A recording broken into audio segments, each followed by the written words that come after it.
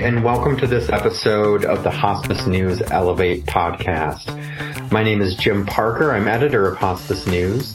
Today is Kaylee Moorman, a registered nurse and director of hospice for the nonprofit senior lifestyle provider Canute Nelson in Alexandria, Minnesota.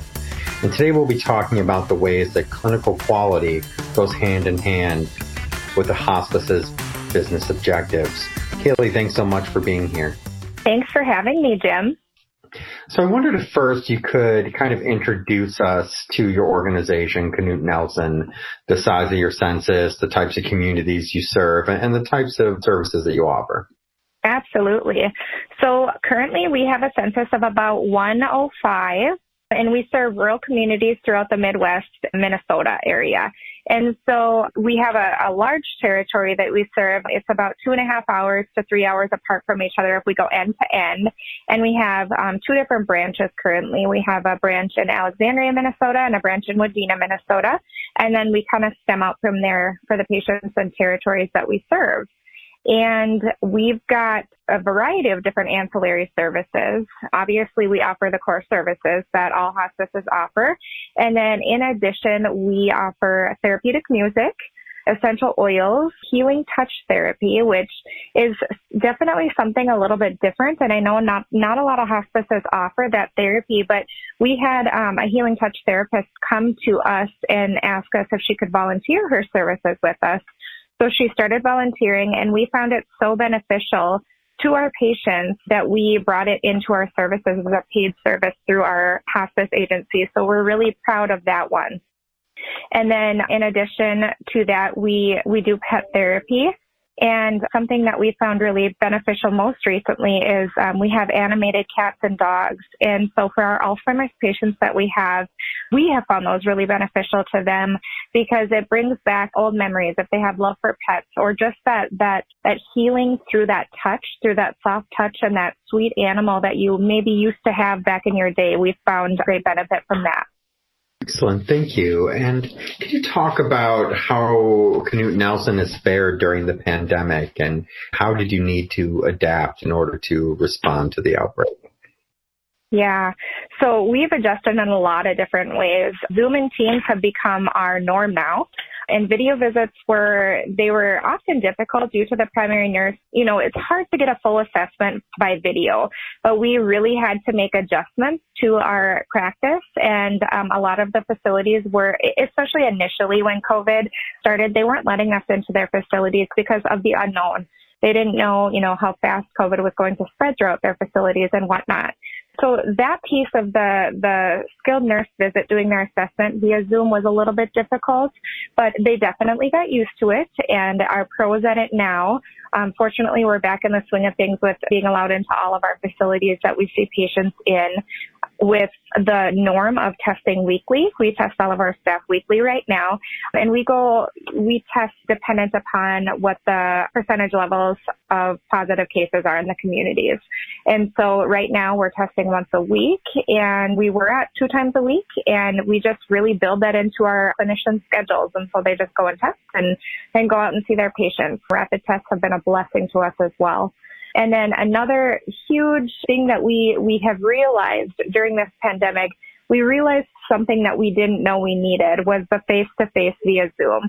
For the provider providing those face-to-face visits via Zoom, it's so beneficial to have that option because the nurse can be there explaining, what's going on with the patient while the provider is seeing the patient via Zoom. And that's been a tremendous blessing to us.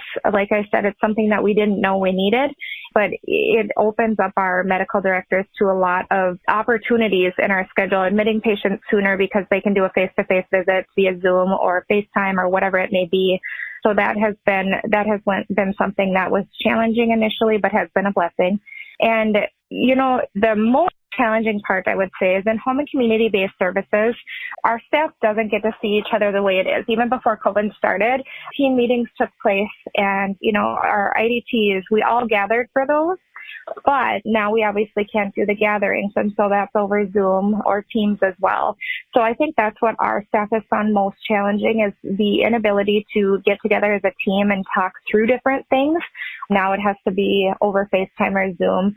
But nonetheless, we all get to see each other. So we're very thankful for the opportunities that the COVID pandemic has given us, as we can see, obviously there's a light at the end of the tunnel now, and we can see different areas that we weren't necessarily able to see before COVID hit. Thank you. And so we've spoken before about your dedication to clinical quality. Could you say a little bit about how clinical quality improvement intersects with a hospice's business objectives? Yes. So my first thought to that question is that if a hospice program doesn't focus on quality, the objectives should be adjusted somehow.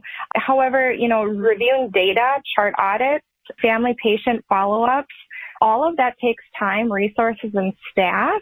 And more staff may be needed to be hired to complete these tasks, which ultimately add to the budget that's created for a hospice program. So whether it's investing in database programming to help provide the best care possible to patients, or adding additional staff to help beef up your QAPI program, focusing on problem resolution and implementation of new plans to improve quality scores, all of that costs money and adds to the bottom line budget. However, these methods are so important because ultimately it's improving the care your hospice provides, and that will improve your quality scores. So when referral sources start putting more focus on the quality scores, choosing the hospice that they're going to refer to because of those quality scores, we are going to need to take our primary focus and put it on the focus of quality. How can we get our quality scores up so we can provide better care for our patients and we can get those referrals as a hospice agency versus the competitors that we face? And how do you measure your performance when it comes to quality? Do you rely on the mandated CMS quality measures, or do you involve other metrics as well? Yes. So we do rely on the CMS quality measures. We have implemented different varieties of performance improvement projects as well, added to our QAPI program. The first one is we follow up with families after admission. So we typically do a follow-up, and when I say we, our regional managers, so the ones who directly manage the clinical staff, follow up with families after the admission, the families or the patient, to see how the admission went. We want to make sure that they have everything in place. We want to make sure that they've got the medications that they need, all of the DME that they need, the supplies. Maybe they have some questions that they were way too overwhelmed at the admission to even think about asking, that they have questions, they have questions now. So we put a performance plan in place for that, and we have recognized that our scores have gone up. Obviously, we follow that in QAPI. And then again, after the patient passes away, we always want to follow up with the family members, and typically it's our social workers that follow up with the family members after the patient passes away, whether it be via phone call or in person, whatever the family would like, we provide for them. And just to make sure that, again, they have everything that they need, they have their spiritual cares, or they have their spiritual needs met, and we will follow up. We'll have our nurse follow up if they ask for that. We'll have our spiritual care providers follow up with that. Anything that the patient needs or that the patient or family needs, we put into place for them. And then we also use a program called Muse to help us focus on the quality of care that we provide for our patients. And so what Muse does is it's a relatively new program, and we just implemented it at the end of November. And the whole goal of Muse is to help provide quality care to patients earlier at the end of life.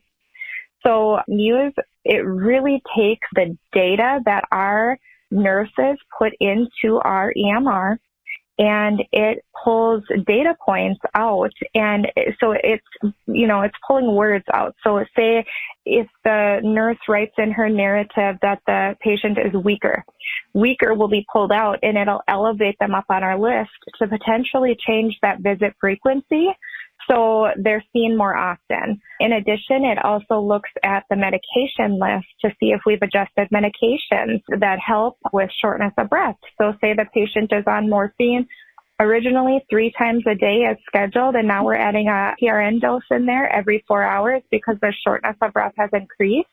This program helps pull that data out, and it helps us realize the need to adjust their visit frequency orders. And so in turn, that really has helped us focus on our quality of care for the patients because it's increasing those visit frequencies earlier versus later when we typically probably would have increased. So it's telling us that this patient is likely to pass away within 14 days. You should increase your visit frequency to 4 times a week. And then when they're likely to pass away in 10 days, you should increase your visit frequency to 7 days a week. So we kind of have that program for us that is seeing something beyond what the nurse's eyes can see. It's helping pull all of that data together for us. So that's been another way that we've been able to really pull in that quality piece. And we've seen our quality scores improve because of the fact that we're getting out there and seeing our patients more towards the end of life earlier. And how do you leverage your quality data when negotiating with potential payers and referral partners? Sure. So what we do is we compare our scores to our competition, basically. So the competing hospices, we look at what their scores are compared to ours. And, sometimes they're in the same neighborhood. And so if that piece isn't something that we can look at when we're negotiating with referral partners, we can throw into the benefits of this database programming that we're using right now in order to increase those visits early at the end of life. And so, when looking at our scores compared to the national average for visits in the last 7 days of life, we're at about 15 visits in the last 7 days of life. The national average for any other hospice agency throughout the United States is at about 5.88 visits in the last 7 days of life. So that's another way that we're able to show them, hey, we are providing this excellent care. We're providing extra care to patients at the end of life. Refer to us because we're going to be there more. And can you speak to some of the strategies that Canute Nelson has pursued in terms of improving clinical quality? Absolutely. So, we talked about our after admission phone calls. Managers are very involved in the care of the patient.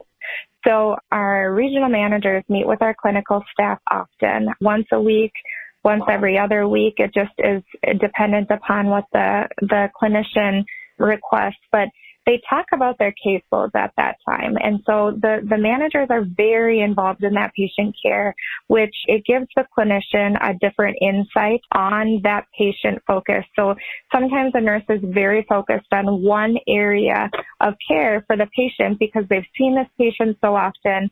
They can't see outside maybe this wound that this patient has. But then, another set of eyes coming in, another RN coming in and saying, let's talk about this patient as a whole. How can we help this patient as a whole? That has really helped our clinical quality. And then oftentimes, if families call in or patients call in, they'll directly speak to a manager if their case manager is busy. So again, they're always getting somebody on the other end of the phone, which we have found that's a huge, huge important piece to patients and families. When they're calling, they don't want to leave a message. If they're calling, it's important. So being able to have somebody answer their question when they call is extremely important. During business hours, not during business hours, 24/7. Getting somebody on the other end of the line is very important to us and to the patients and their families. And then, just going back to the manager piece, it allows opportunities for the manager to ask probing questions about how things are going, and not only focusing on that patient care, but how are their loved ones doing? How are their caregivers doing? Do we need to look for a respite stay for this patient because their caregiver is having some burnout? And so it's looking at the patient as a whole and their family as a whole. That really has helped improve our clinical quality. Excellent. Thank you. And CMS recently proposed its hospice rule for 2022, and the agency has proposed to add hospice star ratings to its Care Compare website, where it includes the publicly reported quality data. would that mean for hospices in terms of the importance of quality measurement and improvement? Mm-hmm. So that's a great question. And I think, whether the proposed hospice rule for 2020 gets passed now or it gets passed later, we know it will eventually get passed and it will eventually get into that final rule. So I think we all need to start planning for the change now. We need to focus on our quality scores. We need to figure out, whether it's putting those data-driven programs to determine the best care for our patients. A nurse's mind and skills are excellent, but to have that additional support from a data source that's pulling information from a nurse's documentation to help them provide better care for the patient is very important. And then, as a patient, they have a right to choose which hospice agency they want to go with. And, there's not a lot of information out there right now between hospice agencies on what is the best hospice agency, and that's decided by the customers, essentially. We can promote our hospice agency and say that we're the best, and our competitors can promote their hospice agency and say they're the best. But what are the customers saying? What are the people that we are serving say about us? And I think it's so fair for them to be able to compare the hospice agencies side by side to see which one is a better fit for them. Ultimately, the great care that a hospice program is providing to their patients is going to be what matters. And there shouldn't be a change in the care that the hospice program is providing their patients if they're already providing great care. So, I foresee implementing additional, for our hospice program specifically, I foresee implementing additional performance improvement plans into the QAPI program, and not only pulling in managers to do those, but pulling in the field staff as well. They are on the front line. They are seeing and hearing what patients and families are saying. And so we want to pull them in to help us put focus on the areas that need to be improved upon. And then education. We always go back to education. And so continuous clinician education is something we do and will continue to do. We're always looking to improve. If you're a hospice agency and you're not looking to improve, you're doing something wrong.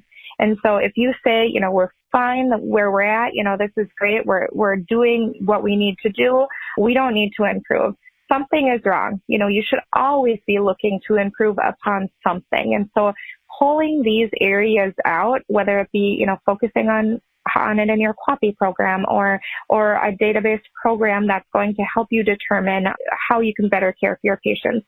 Those are all ways that your quality scores are going to improve because you are providing that better care at the end of the day for the patients that you serve. Excellent. Well, Kaylee, thank you so much for your insights today. It's been great talking to you. And I would also like to thank everyone who tuned in and listened to this podcast. Please take care and stay safe. Thank you, Jim. Have a great day. You too.